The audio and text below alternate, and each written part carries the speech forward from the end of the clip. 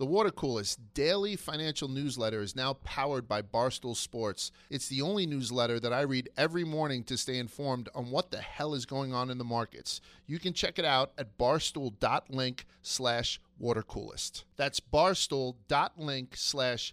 WATERCOOLEST.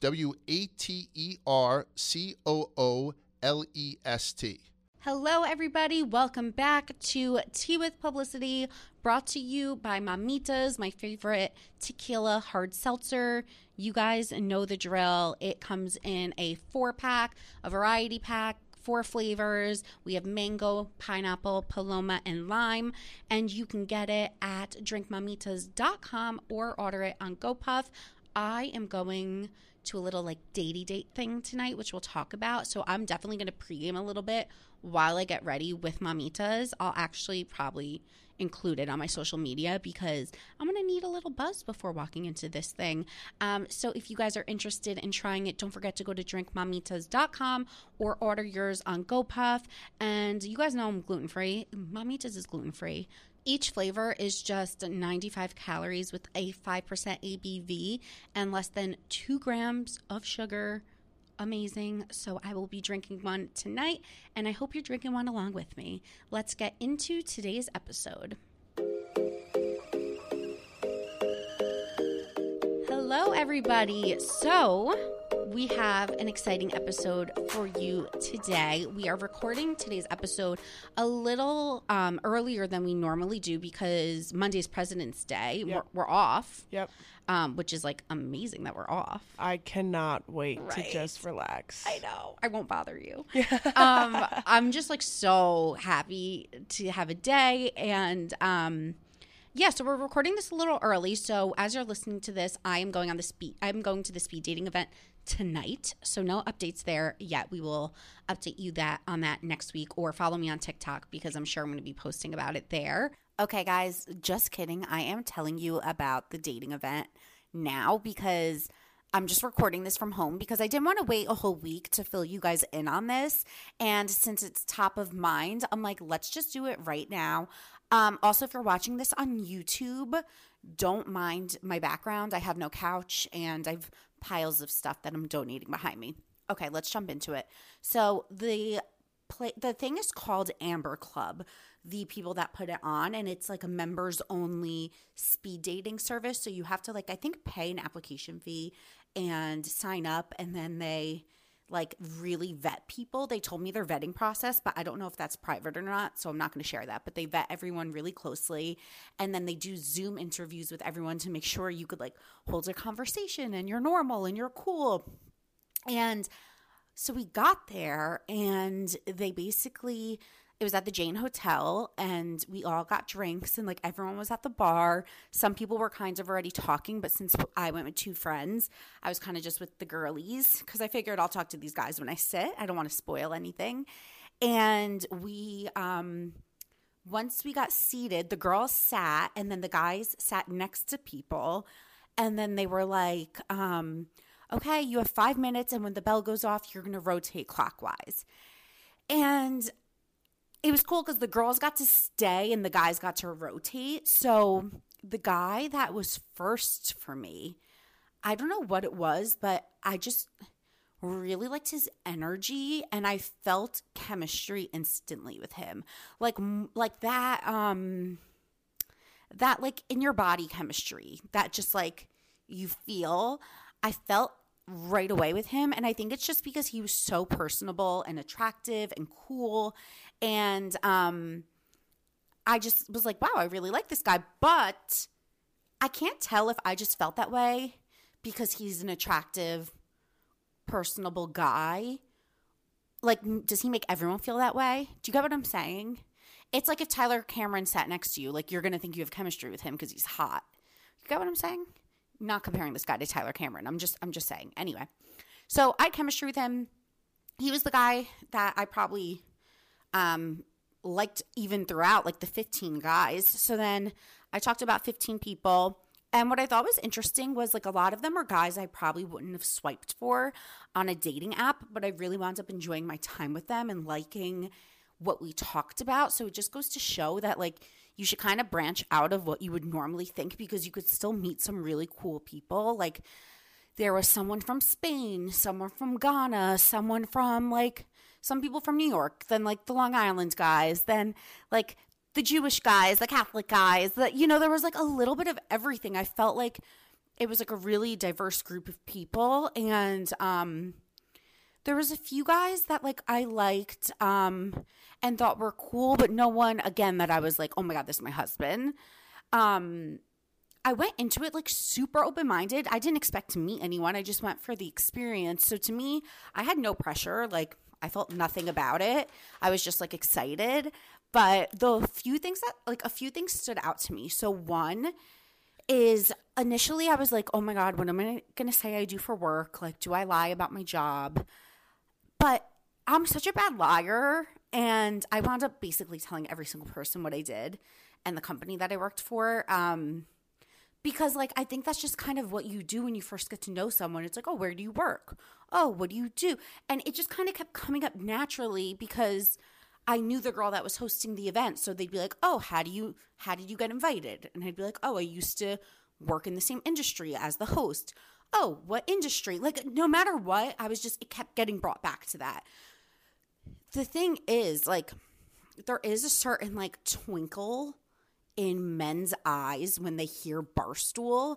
And like, that's why I don't like saying the company that I work for, because instantly they're like, what's your podcast? What do you talk about? But like, they just start getting like a little like weird. Some people were really cool and they were like, oh my God, that's great. Like, good for you. Because everyone had cool jobs. There was like a radiologist and like a lawyer and a this and a that. But then some people, like only one guy did this. He was like, so how many people asked to be a guest on your podcast? I was like, no one except you. He's like, well, I'm going to be the first one. I'm like, okay, turn off. Like, that's why I avoid bringing this shit up, because that's such a turn off to me.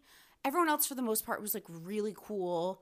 I would say my first and the last guy were like the ones that I liked the most. But then the last guy, when we were leaving, was like, Alyssa, like, throw a Barstool party. And I'm like, oh, this is why I don't say this. So definitely a learning for me. I think it takes like a super secure guy or like someone that like loves their profession. I don't know. It's just weird. Okay, my other takeaway was that I thought it was so weird how many people thought it was weird to be meeting in real life. Like, a lot of the guys kept being like, are you having fun? And I was like, yeah, I'm having such a good time. Like, I love meeting people in person. I'm such a people person. And they were like, yeah, it's so weird, right? And I'm like, what do you mean it's weird? And they're like, it's so weird to like not be scrolling and just like meeting people. Like, normally I wouldn't go up to anyone at a bar. And I'm like, this is what's wrong with society. The fact that every single person is commenting on how weird it is to be talking to people in real life is weirder than the fact that we're talking in real life. And it just like made me sad for our society that we're so conditioned to apps and screens and social media that people find it weird to be talking in real life. So that was my other takeaway, which also makes me think that like they're really onto something here, because we all were talking about how much we enjoyed it and how great it was to meet people face to face. And like, I think we all just had a really nice time. It was like fun for everyone, especially after being in COVID and like not having that much face to face with people. So I think they're going to be really successful, this company. And I think some other like speed dating companies are on the up too. So they're onto something for sure. I would definitely recommend it. I think it's like, I don't know. I felt 0% nervous, like I said, because normally before you go on a date with one person, you have the expectation, like you've already looked at that person's social media or their dating profile and made a story in your head about who they are, what they're about. This was different because there was no story in my head. Like, I didn't know who I was meeting, what they looked like. I just was like, hey, there's going to be 15 people and like maybe one or two are cool. But like, they all were cool. Like, I have to say, every single person, like one person was from Dubai. Like, everyone was cool. So that's my story. I'll get back into the podcast, but I had to come on here and update you guys because I couldn't leave you hanging like that. However, I do have some other personal life updates that I know the Tea Tribe is very, very, very, very invested in. And then we'll do Ask Alyssa. We'll spill the tea on different pop culture things that are going on. Then I have a really, really, really, really cool interview with Mystic Michaela, who reads auras. She's very known. I'm sure you guys have heard of her. And she read me like a freaking book. She was like, you're this way, you do this, you do that. I felt like, do you know me? It was so interesting to meet someone for the first time and them to know so much information about you without ever even speaking, because she obviously has like psychic abilities and she has this aura reading like blessing, and she just was so spot on with everything she said to me. And my therapist is actually very like spiritual as well, so I like love to tell her about my like hippy dippy shit. So I told her about it today, and we wound up getting on this whole conversation, and she was like, have you ever discussed this with your followers?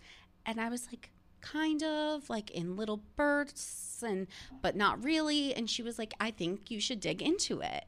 And I want to dig into some of that stuff that we kind of talked about today. Before that, I'll go a little lighter on you guys. So if you follow me on Instagram, which I think most of you do, I have had a 6-month-long couch saga. So basically, I ordered a couch in August, a white couch, custom made from West Elm. It kind of looked like the Restoration Hardware cloud couch. I was so excited. I measured. I was just like, oh, gorgeous. Like, it was a big purchase. It was like $2,500, which to me is a lot of money. So I'm really excited. Buy the couch. I get rid of my old couch 2 days before it's supposed to come, as you do, because you make room for the couch. Couch doesn't come. I get an email saying your couch is delayed until February. So now it's November. Couch isn't there. I sent my other couch back. I was like, what am I supposed to do? Just reiterating this for some of you that are new. So I get an inflatable couch on Amazon, and I'm like being so cool about it. I'm like, this is going to be fun. We'll have sleepovers. It will be like a winter oasis. We'll make it cute. I'll hang lights. Like, I was being so positive about the fact that I wasn't going to have a couch for another 3 months. The second the inflatable couch came, I sat on it. My butt sunk, hit the floor, and I lost all hope in that moment. I was like, I'm going to fucking kill someone. Like, I was like, I need a couch. So I posted all of this to TikTok. A furniture rental brand saw me post it. They said, we'll send you a couch for 3 months. So I'm like, oh my God, amazing. They sent me a couch. Was it the couch I would have chosen? No, but it's free for 3 months, so who cares? I have a couch for 3 months. Amazing, a place to sit. Yesterday, I send the couch back to the rental furniture company because my new couch was coming yesterday. So I'm all ready. I leave work early. I go to get the couch to sign for it. The guys are like, hey, we can't fit it in the freight elevator. So I'm like, what? They're like, yeah, no, it's too tall. Right. Like, the ceiling wasn't high enough. Okay. So even though I measured and it fit in my apartment, it didn't fit in the elevator. Ugh. But I don't know how people get couches in then, because if you have a bigger apartment and you get an L-shaped couch, I guess you have to like be able to take it apart. But my whole thing was like, this was one of the smaller couches on the market. Right. So I'm like, if you can't fit this, like, I don't know how anyone's getting couches in here. So I was like, what do I do? So I'm on the phone with a couch doctor. I'm like, give me a quote. How much would it cost to take this thing apart? And because like they have these doctors that come. They have these like guys that come and like saw the couches apart and then bring them upstairs in 2 pieces and then sew them back together, and you can't tell. Right. So I was like, how much does it cost? And he's like, anywhere from $350 to $750 depending on the item. And I was like, well, that's a really big range. Like, $350 I could stomach, $750 I'm not paying. So I've never done this in my entire life. I was so desperate. I was like, are you the owner? He's like, yeah. I was like, look, I have a big following on social media. Like, I could promote your business. I'm in the lobby. People hear me saying this like such a douche lord. But it was like, I was like, could I post it? Like, I'm posting this whole journey on my Instagram. Like, you're automatically going to get promoted. Like, could we cut a deal, please? And he was like, I don't know. So I'm like, I'm not paying $750 to get it cut in half, because then when I move, I'm going to have to pay $750 again to get it cut to get it out. Yeah. So I'm like, that's what the couch like, that's just ridiculous. So I go to the guy from West Elm and I'm like, could you take it back on the truck? And I'm going to call West Elm and I'll figure it out with them. And he's like, yes. I call West Elm. I get this woman. It was like customer service from hell. You know what I mean? Like, oh, God. She didn't understand what I was saying. I couldn't understand what she was saying. She was like moving very slowly. So I just, in the middle of our conversation, I was like, would you mind transferring me to someone else? That's hilarious. Well, I was like, I can't, we're not going to solve anything. She couldn't understand what I was asking for. So she was like, please hold. Like, all of a sudden I get transferred. And then I got this great guy who was like, what do you need? Let's figure it out. And he was like, I've never personally heard of like the couch doctor thing. Like, we don't offer those services. He's like, but I knew my couch wasn't refundable, but I didn't tell him that. So I was like, can you just issue a full refund? And he was like, let me see. And he put me on hold for like 10 minutes. And he comes back and he's like, I could do it.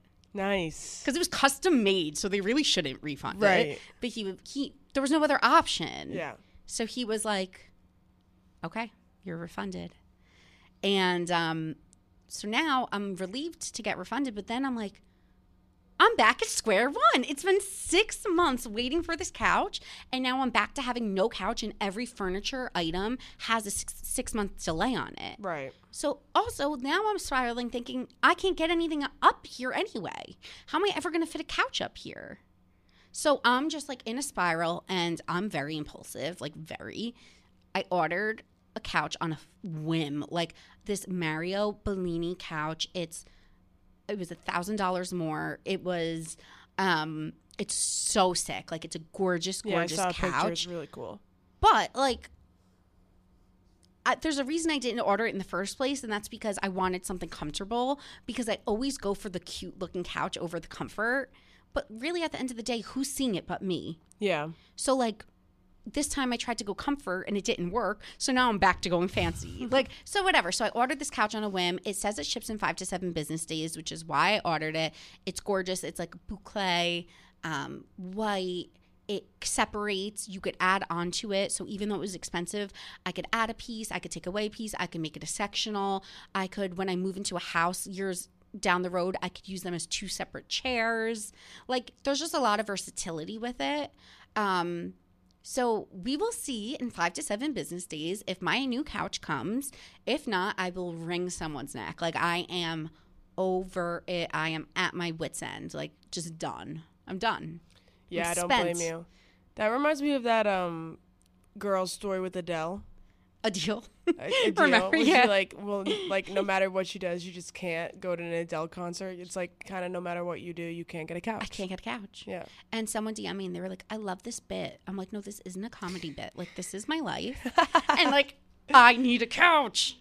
So anyway, so that's the lighter stuff. Time for the heavier stuff. So someone DM'd me because I did a Q&A on Instagram, and someone asked me like, how are you? And I was like, I'm good, but I'm stressed. Like, I just always have self-inflicted work stress is what I called it. And this person DM'd me and they said, can you please talk about self-inflicted pressure at work on the pod? And that's what I talked to my therapist about this morning, and that's what I want to talk to you guys about today. Well, it started as me talking about work with my therapist, and then it turned into high school and bullying, and like, you know, like things just like spiral into this whole long conversation. So my self-inflicted work pressure runs deep. I think because I don't really think I felt a ton of pressure when I worked for other people and had bosses that closely managed me, because I was kind of just like, whatever, I'm on a team, someone will pick up the slack. I would say it really started when I became my own brand. Like, Alyssa Amoroso is a brand, whether I like it or not. So I think the self-inflicted pressure came then. And it's so weird because I never in my life want a boss, but also not having one, you get no affirmation. Yeah. You're not like, oh, you're doing well, or like, hey, this idea is working or it isn't working. And when I started to unpack all of this with my therapist, I realized I'm like, I don't even go to my mom and my sister and people in my life and tell them about what's stressing me out, because sometimes I'm like, for me to explain all the nuances of my day-to-day to you, it's going to take more time. You're not going to get it, so I'm just going to keep it in. So then instead, I'm just spiraling in my own brain, which I think will be better for me when I have like a partner and I can like go home and like tell someone stuff that I'm going through. But like, I think I just spiral in my brain. Like I come up with a new idea and then I'm like, do people like it? Do I have to do this? Do I have to do that? How do I keep it going? How do I blow this up? How could I expand on this? And I'm just always constantly like putting this pressure on myself that no one else is putting on me. Right. It's literally just me putting it on myself. Yeah. Well, it's hard, especially at the company that we work at. It's like you kind of feel like you constantly need to be like, what's the next thing? What can I do to get bigger? So it's a constant pressure almost. And there's like no one really, since your content, like there's no one really telling you like, hey, like here's how you should do this. Here's what's not working. It's kind of just like all up to you. And I think then we were saying that, and then it spun into what I was talking about last week about having my integrity. And I was saying, I know I could come on air and be absurd and get clicks and views, but then I won't be able to like rest my head on my pillow at night and sleep well, knowing that I wasn't like my true self. And then we started talking about, it really spiraled into a bunch of conversations about me caring what people think of me. Like I haven't even vocalized this, but I've been judging myself for Sunday Scandies. So if you guys don't know, I do this segment every single Sunday on Instagram stories where I post scandalous stories that people write in. And I almost have like my own internalized judgment, because I'm like, people are going to think you're trashy. People are going to think you're a pig. And my therapist is like, but who's saying that to you? And I'm like, no one. Everyone loves it. And she's like, so why do you feel this way? I know, that's so strange. It's because I think I was raised in such a like Italian-American family where it was kind of like, don't curse a lot. Don't talk about XYZ. But my mom doesn't even say that to me now. Like, she completely just lets me be me. I get more embarrassed that when I see my friends' parents or their moms, or I start dating someone and his mom follows my social media, that they're going to think I'm like a pig. Yeah, but it's not you sending in the stuff. I know, that's what my cousin said. Yeah. She DM'd me. She was like, no one thinks this of you. No one. It's not, and the thing about what you do is when you respond, you keep it nice and short. It's not like you're like, oh, that happened to me too. Or I did that too, you know? Like, you just keep it like very low key. And, benign. Yeah. I think it's just I think it's just all in your own head. Well, because it's a lot of pressure from society, like going, like, okay, picture this. Picture you just start talking about sex on social media. Right. And then you go to a family gathering and you know all your parents' friends follow you. Yeah. You're going to feel a certain type of way. For sure. But I think there's a difference between what you do and say like what like Alex Cooper does. Like, she's very open about her sex life and and she talks about it publicly. So it's like when she goes to sit down next to Uncle Jerry and he's like, I literally know everything about what you do. These are all people that no one knows. I agree. I totally, and like that's what I tell myself. And and so that's, your life is still very anonymous. Well, that's why it goes back to me having my integrity, right? Because it's like, would you sacrifice your integrity for good content? And my answer is like no, which is why I still don't really talk about myself in that way necessarily, and I keep it anonymous for the people that are writing in. But I do feel like I have my integrity, but I would lie if I said I don't feel judged. But no one's making me feel that way other than I'm probably judging myself. Yeah, I get that. And I mean, it's a normal human thing to do, so. Yeah, but some people really just don't care. Like, some people really could just talk about whatever and not care about the implications. Yeah, I wish. And I'm not that way. No, I'm not that way either. I think it's just our upbringings, like the way our parents maybe like have made us. Just like I couldn't like agree more. Yeah, like judgmental Italian mothers and grandmothers. Yeah. And extended family. Yeah, totally. So for me, it's like that. And so there's just always the struggle that I'm battling with between like my integrity and then views. And then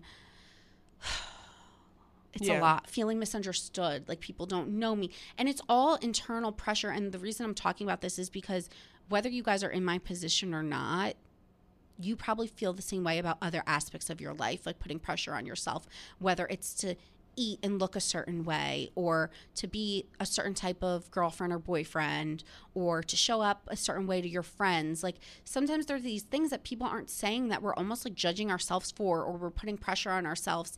And then you have to like really step out. And it kind of coincides with this episode because I always intuitively in my gut know the answer. And the one thing we talked about towards the end of the session was like, my therapist was like, you know, in your gut, so stop doubting that. And I think I was telling her because I am very intuitive. I think sometimes I pick things up on people. Like, let's say you and I meet someone at the same time. I might like instantly get like a gut feeling about them, and then you might 2 weeks later see it. I'm not saying you specifically, but just someone. 2 weeks later see it, and you'll be like, oh my God, I see what you were saying. I feel like sometimes I see things, and then it takes like other people like longer to see it. And then once they see it, I feel affirmed. I'm like, oh, I was right. My gut was right. And my therapist is like, stop waiting for that affirmation. Like, listen to your gut. If you know it, you know it. You don't need other people to know it around you. Just like listen to it, realize it. And it really does go into this whole intuitiveness conversation, which you'll hear me and Mystic Michaela get into. And it's really just a bigger, broader concept of, I don't know if I'm even speaking English for you guys because it's like I'm almost speaking like kind of spiritually, but it's just there's a lot to unpack. There's a lot that I'm working on with being myself. I think I'm always myself, but being okay being myself and feeling like people see me, and feeling like what I do is good enough, and feeling like what I do, like I'm working hard enough, because we all feel like we could probably do better, I guess. Yeah. I'm gonna take a breath. I will be like, I think once I let this kind of off my chest today, I'm hoping I could just like, I told you guys last week, I'm turning over a new leaf. I feel like I'm shedding all of these things that have been like been like on my shoulders, and I'm ready to just kind of like let it go and keep it moving and stop over analyzing, and just like step into the 2022 me that took me a little bit to get into. So here is my episode with Mystic Michaela. I hope you guys enjoy it and stick around for Ask Alyssa and Spill the Tea. Okay, guys, I am here with Megan, aka Mystic Michaela, which we just discussed. You go by on social media. Thanks so much for joining me today. Oh my gosh, it's such a pleasure to be here. Thanks for having me. I just told my coworker, I'm like, oh yeah, I got to go record with Mystic Michaela. And she almost started crying. She was like, I'm obsessed with her. Like literally tears. And then she was like trying to guess my aura colors. She's like, I listened to all her podcasts. I bet she got it right. Did she say you were purple? She said blue or pink. I don't know. I honestly can't even remember. That's funny. Yeah, like the people that kind of follow it, like follow my podcast and follow my Instagram, like I try to make it very, like I've personified a lot of the colors to the point where everybody can kind of, we call it aura explain over here. So like you can aura explain each other, aura explain your family. It's just a fun thing to do and insightful, and allows you to kind of understand people in a different way. This is so cool. So could you talk me through a little bit like about how you realized that you could read auras, and like what that even showed up like for you in your life? Yeah. So I come from a psychic family. So we were also Catholic. So it's kind of, really confusing. So it was like, we're super Catholic, but we're also psychic, so don't talk about it or whatever. But it was, so I guess my point is it was never exactly shut down, and it was never called weird or anything like that. It was just like, oh yeah, that's just, how spirit works for you or whatever. But I always saw colors. That was like always my big thing. nobody else in my family can do it the way that I do it. So they were like, okay, whatever, but I didn't get a lot of direction. So I tried to live like a normal person life, and I got my degree in teaching. And I was like a Spanish middle school teacher for quite a while.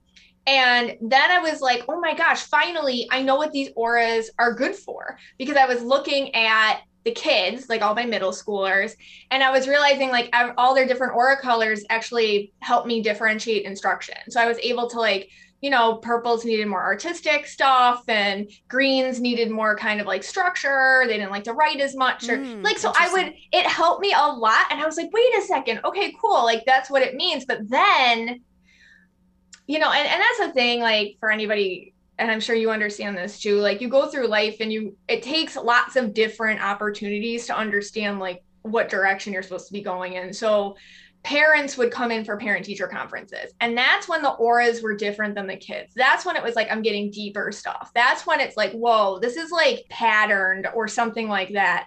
And when that started happening, I was not able to deliver the messages like I really felt like I needed to deliver, because it's super not professional, to give a psychic reading at a teacher conference.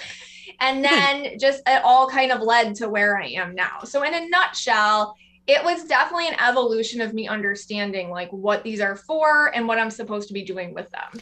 I wish I had teachers like that, because I had such a hard time in school because I'm more creative, and like I'm not necessarily as book smart, but I'm smart more in like a common sense type of way, or with my hands, or creative. And it was so hard for me to sit in class and focus.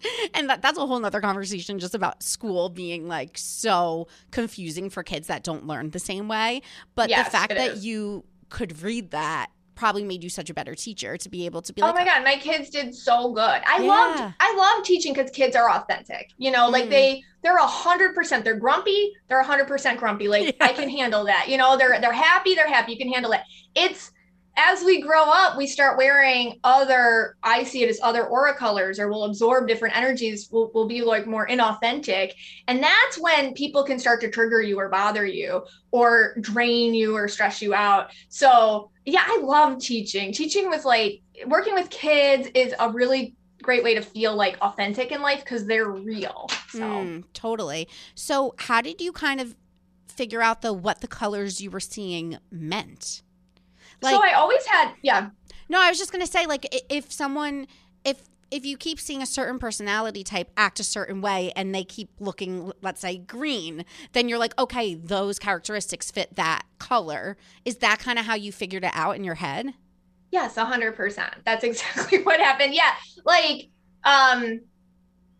every color has a vibe too, which is why I tell everybody you all can read auras, really. Because like, even if you can't see the colors, we're all able, some of us easier than others are able to pick up vibes, and each color has a vibe. But yeah, I would associate over time, like, okay, my mom was purple. So a lot of people who reminded me of my mom, happen to be purple too. I was like, okay, there's something to this. Or my grandmother was yellow. So the same kind of thing, like I would make the associations. And then I started to, just as I got more and more into it, as I started doing actually, more readings, is when I was like, oh, wait a second, the nuance is not just surface personality stuff. I'm talking about patterns, how it's like a filter, like a Snapchat filter or something. It's a filter on how you see the world when you have most people have 2 aura colors. So it's a filter on how you see the world, and other people have different filters. And kind of explaining that to people can resonate with them, and they're like, oh my gosh, that's why every time so-and-so says this to me, I take it this way, when really it's just them trying to work themselves out or whatever. So yeah, finding the patterns in different people helped me personify the 5 main aura colors and like the 3 kind of extra aura colors that I'll see. Could you tell me what the aura colors are? Because I really don't know anything about this, so I'm like super interested. Okay, so I'll tell you each aura color and then like the vibe of it too. Okay. All right, so there's 5 main aura colors. There's red, green, yellow, blue, purple. Okay, so reds, their vibe is like intense. So these are kind of like The Rock, like that, kind of like, assertive and leaders and kind of aggressive, but in a like a passionate way. These are your like entrepreneurs. These are like firefighters. These are people who sometimes they're in politics, sometimes they're running businesses, that kind of thing. Purples are, the vibe is spontaneous, fun, like flexible. Purples are creative. They're super excited to try new things. They'll throw themselves into something without being 100% sure how to do it. We'll wing it, like that. And they're super intuitive. These are like your artists and creators and singers. And honestly, you see purples everywhere because they'll end up fitting into different spots because they have to do a lot of different things in life to feel productive and filled. Yellows. Their vibe is very inquisitive. These are the people that got the journal up to date. They got their iPhone calendar all set up. They ask a lot of questions. They take a minute to process. Like if you say, if let's say you say something to them, they might take a minute to process it before they answer thoughtfully. So they can get called cold sometimes, but they're really not. They're just taking a second.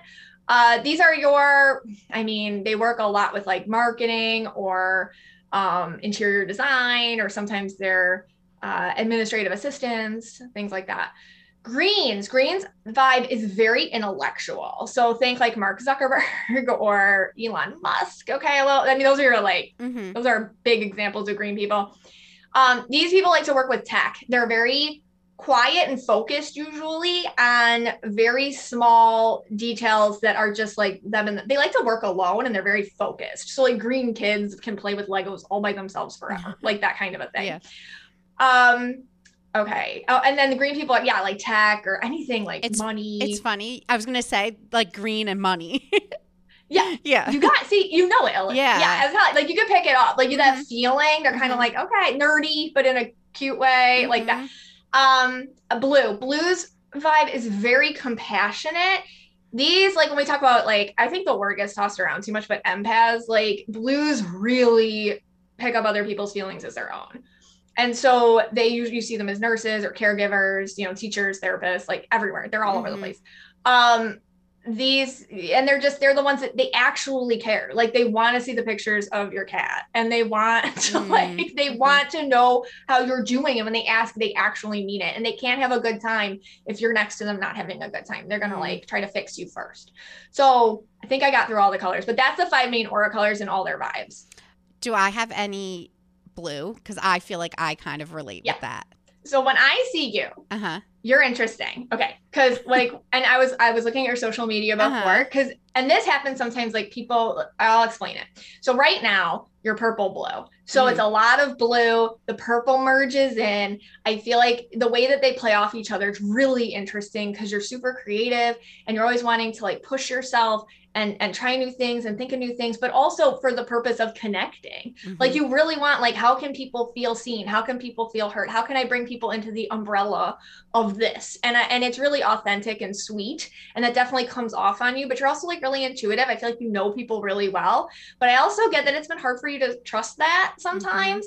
And in your line of work, and this is where I was seeing on your Instagram, some of your photos, just because it's like work or whatever, a little red. It's like a hat you wear. It's not exactly supposed to be there. It's probably because you have to deal with a lot of tough personalities sometimes and like talk to them, because purple blues are like, okay, let me tell you a story. And it's like a zigzag line. So like when you have to, I have to tell this person exactly what I need, exactly how it needs to be done. I got to stick up for myself. I got to be clear and use my voice. And I feel like for that, sometimes you got to put on a little bit of armor. Also, you being in such the spotlight and you're a very sensitive person, I can see you sometimes needing to put a little bit of red up just as a protection sometimes. It's definitely a blessing to be your aura combination because people connect you, but like also can be really hard because people want to sometimes throw rocks at it. I'm sure you've dealt with that, because you're so authentic in yourself. And when you open up your heart to let people in so they feel like that too, sometimes really hurt people try to get in there too. And I get that you've learned to see that and then put a little red up and be like, get out. So it's interesting how you don't wear it all the time though. That's a real gift of being able to organize your energy and use your energy like a tool. Wow, you're so spot on. It's like eerie. Because I am so so I'm a Capricorn, so I'm obviously like work entrepreneurial, but I would say some of it I really relate to, but then the rest of it, I think I'm like more empathetic and sensitive than what Capricorns get credit for. So it's like interesting that you're saying that, because it's kind of that balance of those two things that I struggle with.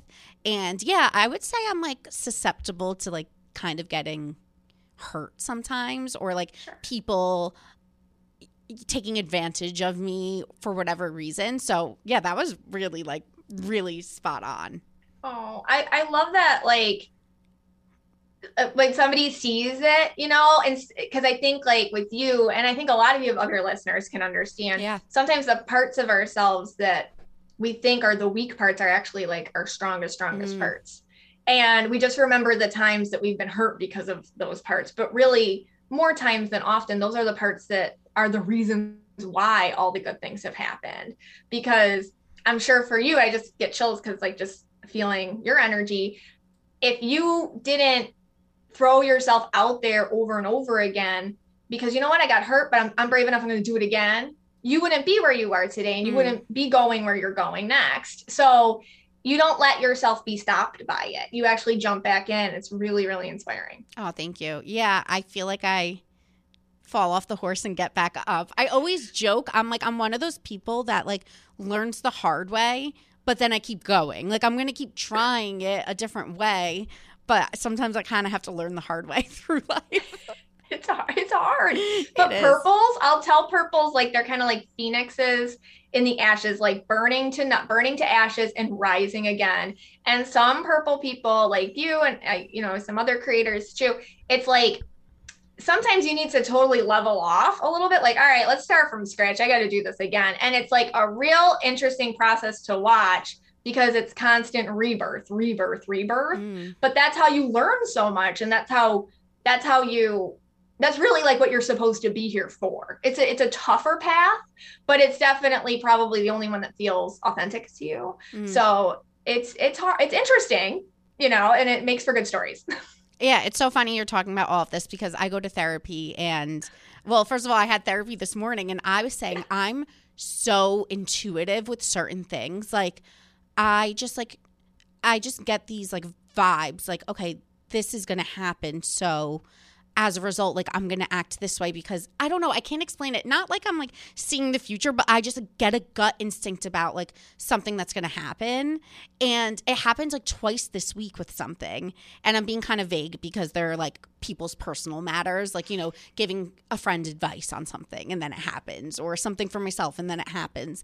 But we were talking about intuitiveness this morning, and because I had therapy this morning, and I was telling her how I go like through ins and outs with my spirituality, where like sometimes I'm like so spiritual, and then other times I kind of like lose sight of it a little bit. And recently I've been feeling reconnected, and just like the smallest thing, we were talking about like inner child work, and I was saying how I was thinking in my head, I didn't even say it out loud. I was like, oh, I read this book, and this author called like You Are the One talked about your inner child.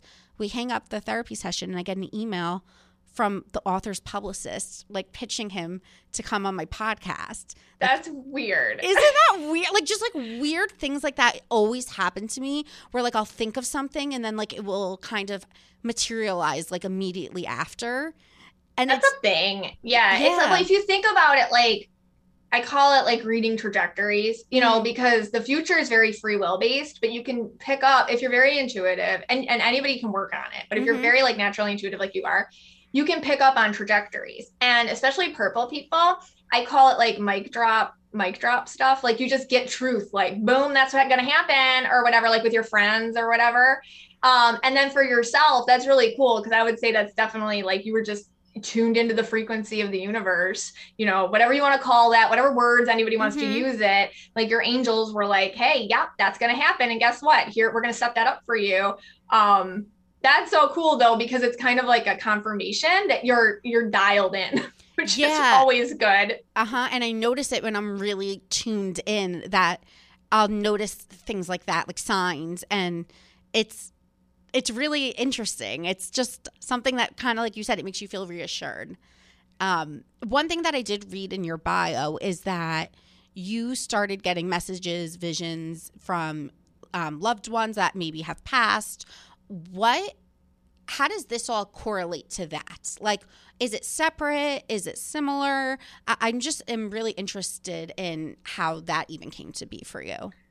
So I think, like, just speaking for myself, how I work as, I guess whatever you want to call me, like a psychic, or I'm always get funny about that word because there's so many weird ones out there. Yeah, you know, yeah. I always say I try to keep the paranormal normal, but like with my aura reading and intuitive, sessions with people, what I realized about myself was I noticed the aura. Then I jump into it and I'm swimming in the energy, and there's a lot of stuff. There's a lot of doorways that open in there. And so a lot of times with clients, if I'm doing a reading, and I always ask for photos because it's my thing, I need to connect to eyes. So if somebody, they'll give me photos and I'll connect to one. And that's when I can get messages from people who crossed over as well. So for me, I'm an empathic medium, which just means the way that I get messages is I start to feel their personalities, and I start to feel their feelings, and I start to feel their sentiments or their sense of humor or their regrets or like their should have said's or all those kinds of things kind of bubble up. And it's interesting because it all, I guess, like the way that I see it, it all lives around you. Like each one of us is like this bubble of beautiful energy that's very connected to that which is greater than us. So when somebody allows me to kind of jump in there, I get to kind of look around and be like, oh, look, here's this person. This is what they had to say. For me, just what I've noticed over the years, like doing readings for people, is I'm real big about where are you stuck and how do we move you out of that? Like, and what are the patterns? How does the past relate to the present, relate to where you got to go next? How do we get you back on your soul contract path, which is what you're here to do? I know. And I notice a lot of times, like with loved ones, they'll come in, and that's kind of always the goal. Like, let's give you closure, or let's just tell you I love you, or let's just move you forward, or let me just let you know I have support. So that's how it kind of all relates. Everybody works different. Anybody you go see for a session probably works different. That's just how I work. Because it's real big on, like what you're supposed to be doing here and noticing the things that are holding you back. Sometimes that's, I don't want to say grief, because grief is something that we live with when we lose somebody, but sometimes it's regret, or it's a feeling of blame, or it's a feeling of guilt or something. And a lot of times they'll come in to try to repair that for you. Wow. So do you work with clients one-on-one, or have you stopped taking personal sessions because it's just, you're so in demand? Like, how do you work with people now? It's hard. Yeah. Well, I have like, I definitely have like a wait list. So I do readings. It's just hard to get, and I'm blessed and I feel very grateful. Of course. But like, I can't get to everybody anymore. Well, so my big thing is like, I'm a teacher, right? So like my big thing is, let's teach you how to do it. Cause I'm telling you, anytime somebody dies in your life, you're the medium. 1000%. Does it feel better to have somebody you don't know say it to you? Yeah, it does. It's interesting. It's validating. But honestly, the best readings I have is when I tell somebody something, they're like, oh, I already knew that. And it's like, yeah, you did. See, you already knew that. That's the point. Because there's no way I should have known that. So the fact that you're just getting validated means that you can trust yourself. So a lot of times when people lose somebody, it's hard because you feel so many emotions, but that's actually the way, like it's a conduit for those on the other side to connect to you. So paying attention to how you feel when you feel things, maybe you're sharing emotions with somebody on the other side. It's kind of like a shared experience that you can have with people who've passed. So a lot of my teachings that I do is like recognizing how you're the medium, how that works for you. I mean, I spend a lot of time trying to tutor other people to do it for themselves.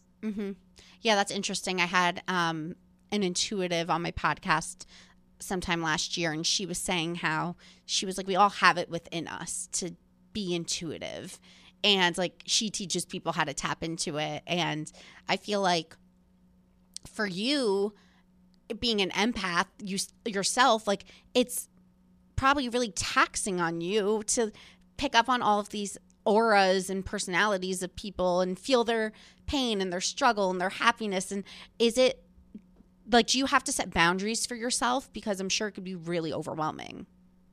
Yeah, after sessions, I need like alone time or, take a salt bath or sometimes just cry.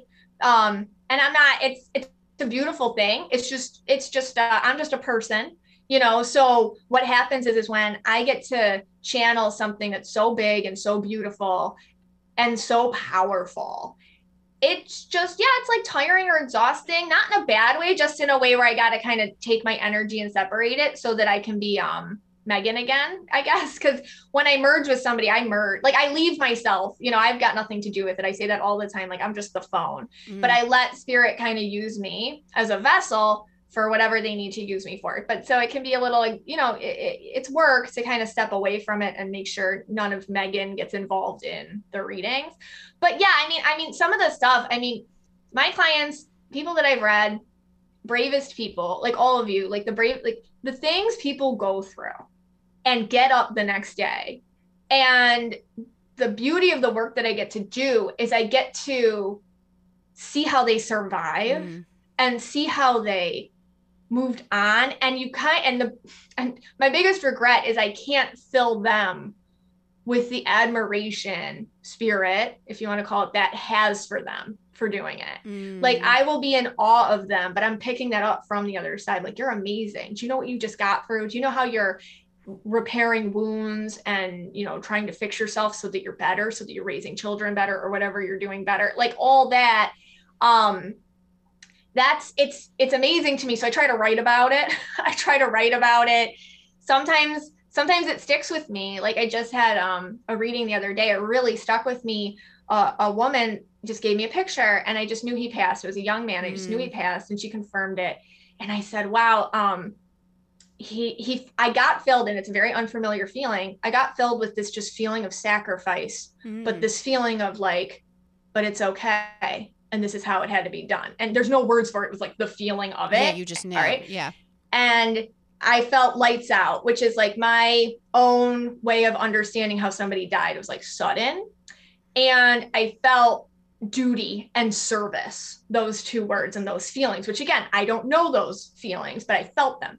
Well, she confirmed that he sacrificed himself in the line of fire so that he was serving in, overseas, and he put himself in the line of fire so that the rest of his service members did not die. He took himself out, it was a sacrifice. It was absolutely amazing. And just to be like the bravery that I got to feel. And then he showed me a t-shirt. I'm like, with an emblem. And I'm like, do you wear this t-shirt for him? And she just was like, oh my God, every birthday we have a t-shirt for him, so they're with us. And then after that reading, it was just like, that stuck with me. Like just the feeling of somebody doing that for their brothers. Like so that stuff doesn't go away. It enhances my life and it's amazing. But I think those are the stories that stick with me, and other people need to know them, It's also like, yeah, what a way to see the world, because you get to see goodness in people. Yes. And it's like, sometimes, we don't all like sometimes appreciate sacrifices, like you said, or hardships. And you really get to be like, no, this person died with dignity, or this person had sacrifice or love or this or that. And it must be as tiring and draining. It must be really rewarding a lot of times. So rewarding. It also, it's funny that you said that. It's like, you really see me, Alyssa, seeing the good in everybody. And I'm sure you're like this too, or a lot of your listeners are like this. It's really, sometimes we give people passes because we always see the good in them, like whoever they are. I remember early on, I had a reading with a woman and her boyfriend was cheating on her with this other girl. Okay. And it was kind of like, all right, well, this is what's going on and blah, blah, blah. And, this is like the situation. And that other woman wasn't like, she didn't come through as like awesome energy in the reading, obviously. Then maybe a week or so later, I read another person and her husband was cheating on her with another girl. And that person came through and it wasn't a great energy. It was like, oh my gosh, like it turns out, because they both emailed me, they're like, listen, we didn't even know this. Like, we both came to you. We're the ones with the same guy. Stop. And I'm like, and I just wrote told to both of them, like, I just want you to know, like, this is not bringing out your best selves. Like, because in both of your readings, like, you're both lovely people, but like on the oppositional end, like, you're not, you know? And it's like, get rid of him. Yeah, like something isn't right here. And you two figure it out, because you should be friends, and like just stay away from, you know, we can be great people and stick ourselves in situations that really lower our vibe. So that it's taught me that too. Yeah, that's so fascinating. Yeah, I do try to like always see the good in people. Like even if someone's like a murderer, I'll be like, they must have been battling with mental health. Like, I can't help but go there. Like, and then I'm like, why am I having empathy for the murderer? Like, what is wrong with me? Like, because that murderer was a baby once, you know, yes. like a little kid. Something happened. Yeah. Yes. I'm like, sometimes though, I'm like, oh my God, like, stop. That's why I'm like, never put me on jury duty, because like, I'd be like, I don't know. Same. I'm like, well, like, can't we all just get along? Yeah. Like, can't everybody just hug it out? Oh my gosh, it's so funny. Yeah, I think it's so cool. And like my last question, I don't know how to even articulate this, but whenever I'm talking to people that I know are either psychics or mediums or intuitives or whatever, I just like feel emotional in their presence. Oh. Is it because I know I'm going into a situation that might be heavy, or is it because I'm picking up on their energy? You're picking up on the energy. Because honestly, you were because you were saying things about me that like resonate. You know, like the little things you were saying. I was like, oh, so, you know, like little, because you're picking up on me, and obviously we're like best friends now. And like, so, no, we're sharing, you know what? We're sharing energy. And yet sometimes when I'm doing readings, I get sweaty, which is kind of gross, but you probably do too. Like when you're with somebody that like has a lot of energy, and then you're sharing in that energy, and you're sharing the space energy, and you guys are like merging energies. It's an intuitive situation. Yeah.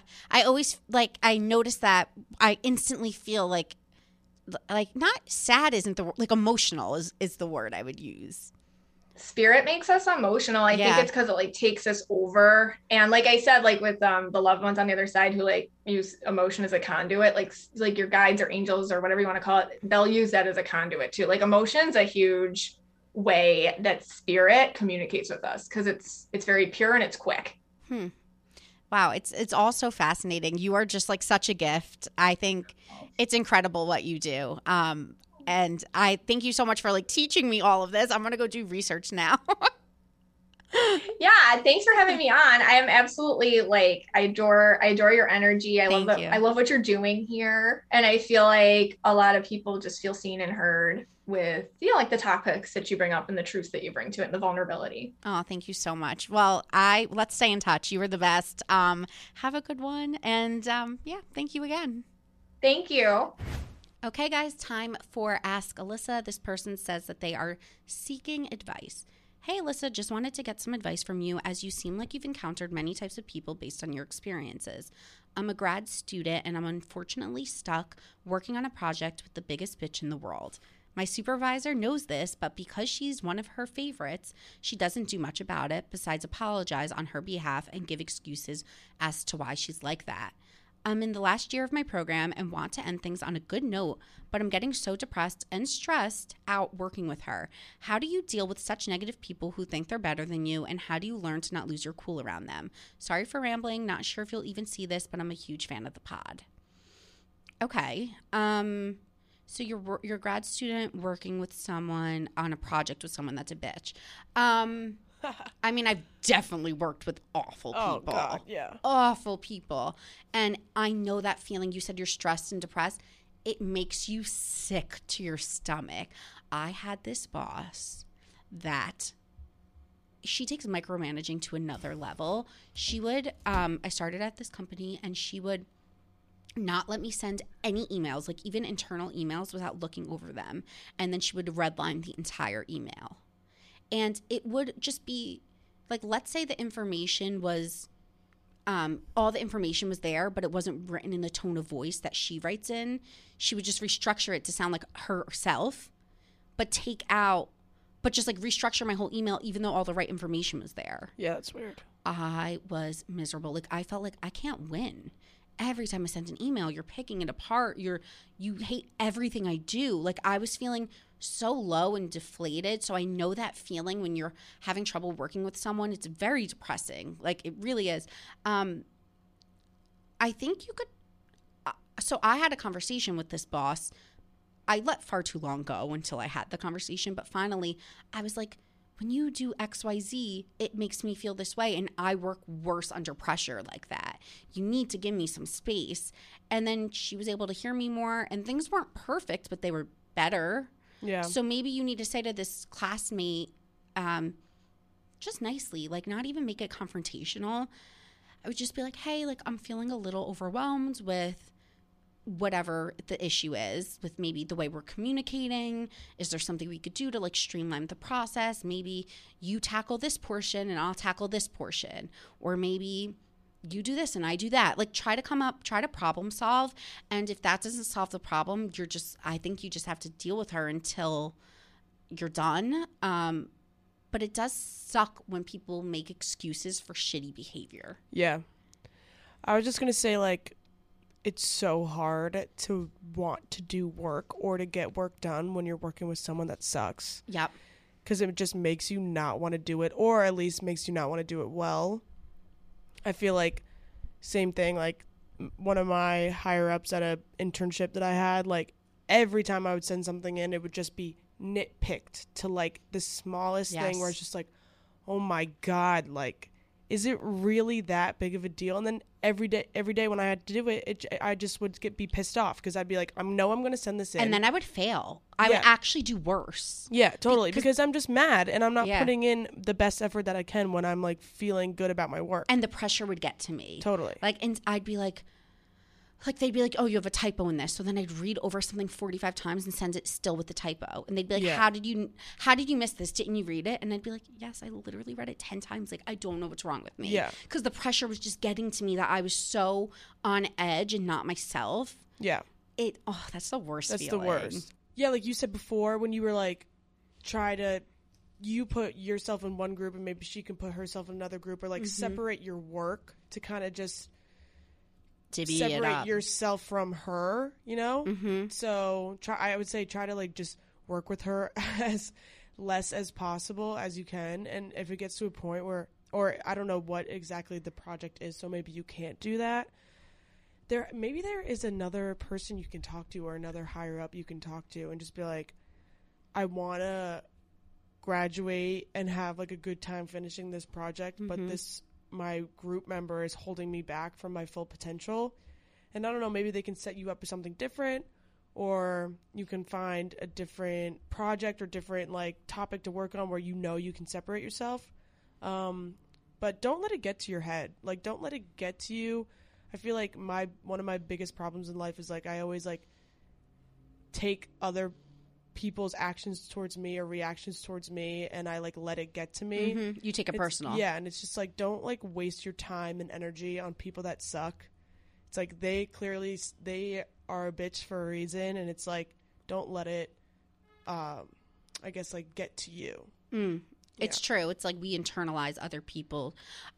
That's another thing I've been working on. Yeah. Like, I think just like office dynamics and like working with other people, sometimes I'll take it personally and then I'm like, this has nothing to do with me. Exactly. Like, why am I taking this like it's about me? Yeah.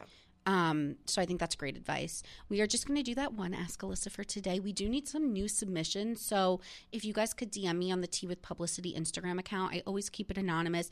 Ask me about anything: dating, parents, boyfriend, girlfriends, friendship, work. I mean, the topics are off. Like, you could literally ask me anything. I can care less. And we will do our best to give you sound advice. We are going to spill the tea now. So let's spill the tea. I didn't last week talk about the Kim, Kanye, Pete Davidson situation. I talked mainly about TV. And I think there's some things that are going on. First of all, at this point, I hope Kanye's done on Instagram. I think my publicist's opinion of what happened is Kanye was going insane on Instagram, and then all of a sudden he posts this apology, and it was perfectly written, no caps, great punctuation. And then an hour later, he was back on his bullshit. Right. So, like, we know that was a publicist or a lawyer response. My opinion is that Kanye was just being out of control on Instagram, talking about threatening Pete Davidson, taking him out, putting conversations up with Kim, calling Pete skeet, like just going out of control. And my opinion is that a lawyer, like a divorce lawyer or a publicist, was like, you are not going to win time with your kids if you are publicly harassing your wife. So you need to apologize and take accountability and take this down. So Kanye put up, I'm sorry, I love my wife, I don't want to harass her. I realized it could have come off like that. I also realized that when I post in all caps, it could seem like I'm yelling. Yeah, that was funny. But then literally an hour later, he posted a picture of Kim in all caps with no punctuation. I'm like, oh, geez, he got his password back. Yeah. So I think that was his team's way of trying to help him for legal reasons. Totally. I think people aren't talking enough about what he's doing to her. This is highly... I just had an epiphany moment. You know how we watch the Britney Spears documentary now and we're like, that would never happen today. Yeah. Like the way people treated her and harassed her. It's like we're watching Kanye harass Kim and we're all just letting it happen. Yeah, everyone just like sees it as a joke. Yeah, they're like, oh, he's not well. It's like, no, he is literally harassing her. Yeah. He's posting private messages. He's threatening the guy that she's with. He's posting Pete's private messages to Kanye, which were so nice. Yeah. The whole situation is just like very sad. It's like, really sad. At first it came off as like funny, like, oh, it's memes, oh, it's whatever. But at the end of the day, like, Kanye is like clearly struggling with intense mental health problems. I don't know if it's bipolar disorder or multiple personality disorder or something like that. Yeah. But the way that he just airs all of his stuff out on Instagram, it's clearly just him going through some sort of mania, and it's really sad to see because I don't think he'll ever be taken seriously or take his mental health seriously, and it'll just keep going on like this. Well, I wonder what conversations are like between Kim and Pete. Because Pete has battled with mental health and I believe he's open about having bipolar disorder, I wonder if he's maybe the perfect person for her to be with because he's able to have empathy for Kanye. Right. You know, like someone else might not understand and be like, yo, tame your ex-husband. Right. Whereas I wonder if Pete behind closed doors is like, look, he's going through something and it's okay. I definitely think so. And I think that might kind of be perfect. Yeah, I totally agree. For her to have someone who gets what it's like to go through struggles like this, because obviously Kanye's not well. Yeah. And yeah, it's really alarming. It's really sad. I feel for the kids. Yeah. And imagine if it was, I saw this on Instagram. Imagine if it was the other way around. If it was Kim posting on Instagram in all caps, posting all these pictures, people would literally call her they would be like, she's manic, she's hysterical, she's insane. Like desperate. All this stuff. Yeah, exactly. Like the way that the narrative would have been switched is just unbelievable. That's why I brought up the Britney Spears thing, because I'm saying, like, are we going to look back in 10 years and be like, why didn't we help Kim when Kanye was harassing her? Right. Like, that's what I'm saying. It's just like, so sad. Are we failing her as a society that we're not? I feel like she needs a restraining order, honestly. Yeah, I agree, because at a certain point, like, if he doesn't understand, like, normal boundaries when it comes to a divorced family, like, you can... it's not like she's not letting him see his kids. Like, he had his own birthday party for Chicago, and then he started to say how he wasn't invited to the one that Kim was having. It's because you're divorced, and you're going through a divorce, and you're allowed to set boundaries when you're divorcing to make the relationship healthier for your children. And when you are literally talking badly on the internet, and it's really a lot. It's sad, and I truly feel bad for Kim. Like, obviously, she is still a bajillionaire and has whatever she wants, but at the end of the day, like, you can be as rich as you want, but going through that, like, that still is just so sad to see. Like, I feel really bad for her because I really like her. Oh, I love Kim. Yeah. I think she's a good person. Yeah. And I hope she becomes a lawyer, and I hope it's funny because I texted my friend who's like she like works in law. She doesn't go to law school, but she like went to something similar. I don't really know. But I was like, is there something that you can sue for to be like, stop talking about me? Mm-hmm. Because it's, you know, there's defamation, there's libel. Yeah. But that's like, he has to like basically slander her name Yeah. and say she did something. But I was like, is there a way to like legally be like, keep my name out of your mouth? Well, and she was like, no. Well, when he said that, she wanted to abort North. It's just insanity. And then he's shocked again with the boundaries. It's like, you think that you can just go out and expose my personal life like that, and then you are shocked when I don't want you to be around me or the kids when we're together? Well, in breaking news today, Pete Davidson joined Instagram. Yes. He is following only Kim Kardashian and Sebastian Stan. Which is hilarious. Is Sebastian Stan a comic? No, Sebastian Stan is Tommy Lee and Tommy and Pam. He's a Marvel guy. Are they besties? I don't know. Because random. Very random. Maybe they're doing a project together, and this is his way of announcing it. And just a few minutes ago, my friend Not Skinny But Not Fat posted that Kim has officially unfollowed Kanye on Instagram. Right. So about time. Yeah, I'm surprised she didn't earlier. I mean, she probably blocked him, to be honest, which is what automatically unfollowed it. Yeah, I would block him so he can't see my shit. Oh my God. Well, it's also crazy how like, when a celebrity unfollows someone, like that's when it's breaking news. Like that's when you know that like the ties have been cut. Mm-hmm. Like officially, like that's the statement. They don't even need to put out a statement. They just need to unfollow someone on Instagram, and then you know. Like I know it's just done. Yeah, it's just done. There was an update on Married at First Sight. Oh God. That I wanted to share. Spoiler alert up ahead for Married at First Sight. But the girl that, Alyssa, her name is, the girl that was refusing to partake in the relationship with Chris with the snaggletooth, they have officially decided to get a divorce. And it's been like 5 days into their marriage. That's sad. It's awful. He just like, I think he just reached a breaking point where he was like, you want to be on TV and you want fame, and you want nothing to do with me. Right. And I respected it in the end. I think the show, man, it is just fantastic. It is just fantastic. I love it. I hear what's even better is Married at First Sight Australia. People are like they, I think, there are bigger celebrities. Right. Like they're in the Daily Mail, they're on the news. Like I think it's like very controversial. And interesting. People say it's like the juiciest thing ever. So if you guys have any recommendations of which season I should watch, let me know in the Facebook group. There is a T-Tribe Facebook group, by the way.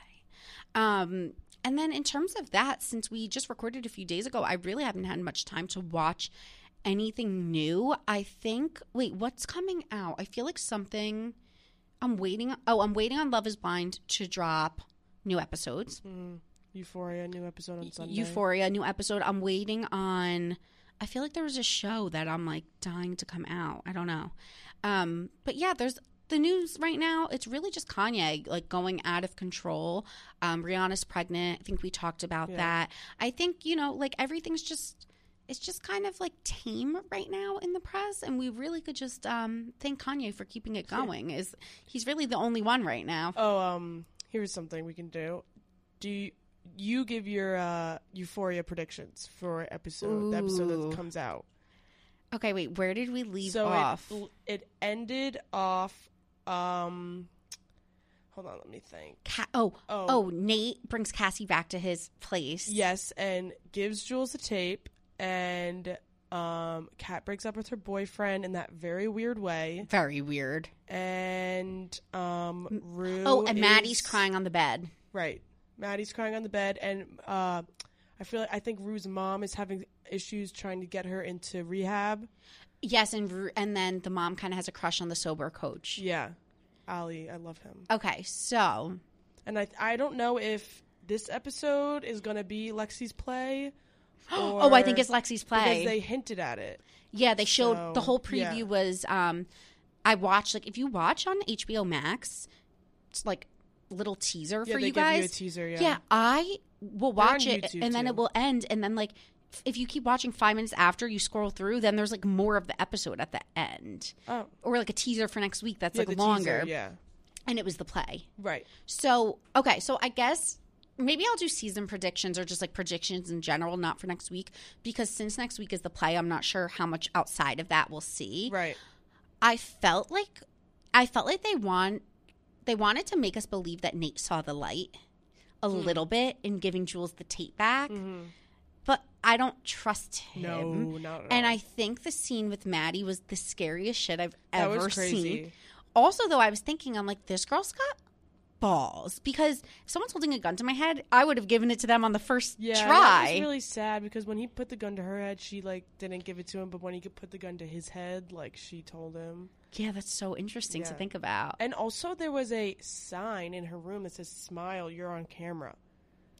So I wonder if she like has like a camera in her room. Wait, or that was a something. really good observation. Or did you see that online? No, I literally saw it when I was watching, and then I did see it on Twitter. But that was like the first thing I noticed because it's a big yellow sign with like a smiley face, and it says like "Smile, you're on camera." And I was like, "Wait a second! Oh my God, that's weird. the plot twist we Yeah. need. Yeah, I hope for so. her to have that footage. Yeah. Okay, so it's such an unpredictable show that I have a hard time making predictions or theories, but I'm just gonna say some. Yeah. So I think Nate and Cassie will not go much further than like 1 or 2 more episodes until something explodes. I don't think that I don't think that Nate and Cassie will continue dating throughout the season. I think something is going to kind of implode with them. Yeah. I think that, in my perfect world, Maddie and Cassie would band together and realize that Nate is the real problem and the real, like, traumatic one, and then they would work together to take him down. Yeah. Like, that would be sick. That would be awesome. I don't know if it's going to happen, but that would be sick. Like, if they could realize, like, he's the one that's, like, manipulating them and he's, like, really unhealthy, and they kind of band together and, like, give him a fake out. Yeah. I think Rue will end up in therapy back with Jules. Like, I think Jules and her will forgive each other by the end of the season. I hope not. You don't like them together? No. I do feel bad for Jules. I feel like she's too just toxic, and so Rue toxic. relies on Jules way too much, and it's way too much. And I pressure want to on her. see Fezco and Lexi make out. So I have one theory Okay, tell me.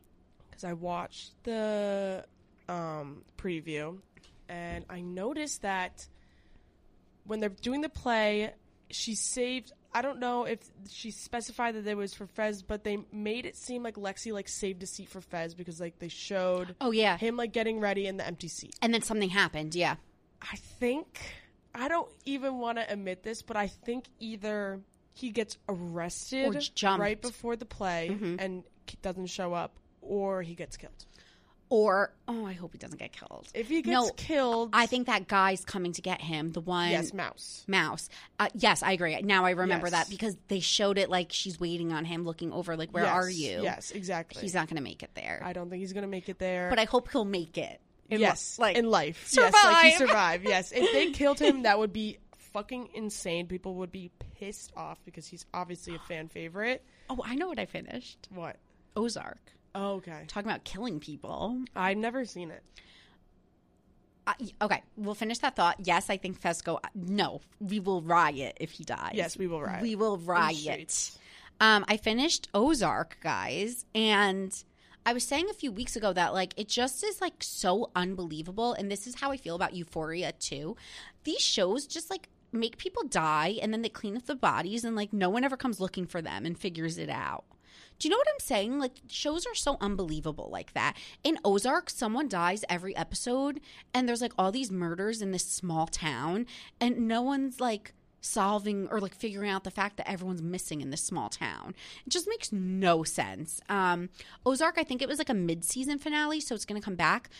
Also, that's what I was waiting on when I was like, something's coming out. Ozark is coming out with more seasons, and it's really weird to watch that actress who plays Ruth in Ozark and then Anna Delvey in Inventing Anna play 2 roles at once. Like, I'm watching her in 2 shows on Netflix at one time, and honestly, like, good for her. Yeah. Like, that's so dynamic. Yeah, I saw like a few clips of that show, Anna Delvey, and she just looks so insufferable. I don't think I'll be able to watch it. It's insane. Yeah. It's really insane. All right, guys, that is it for today's episode. Thank you for tuning in. Don't forget to join my Facebook group. I am planning my next live show. I don't know. Nothing's confirmed, but it's looking like it's going to be in April on a Thursday. So get your plane tickets ready, bus, plane, train, whatever you need. We will partay. And then I will see you guys next Tuesday.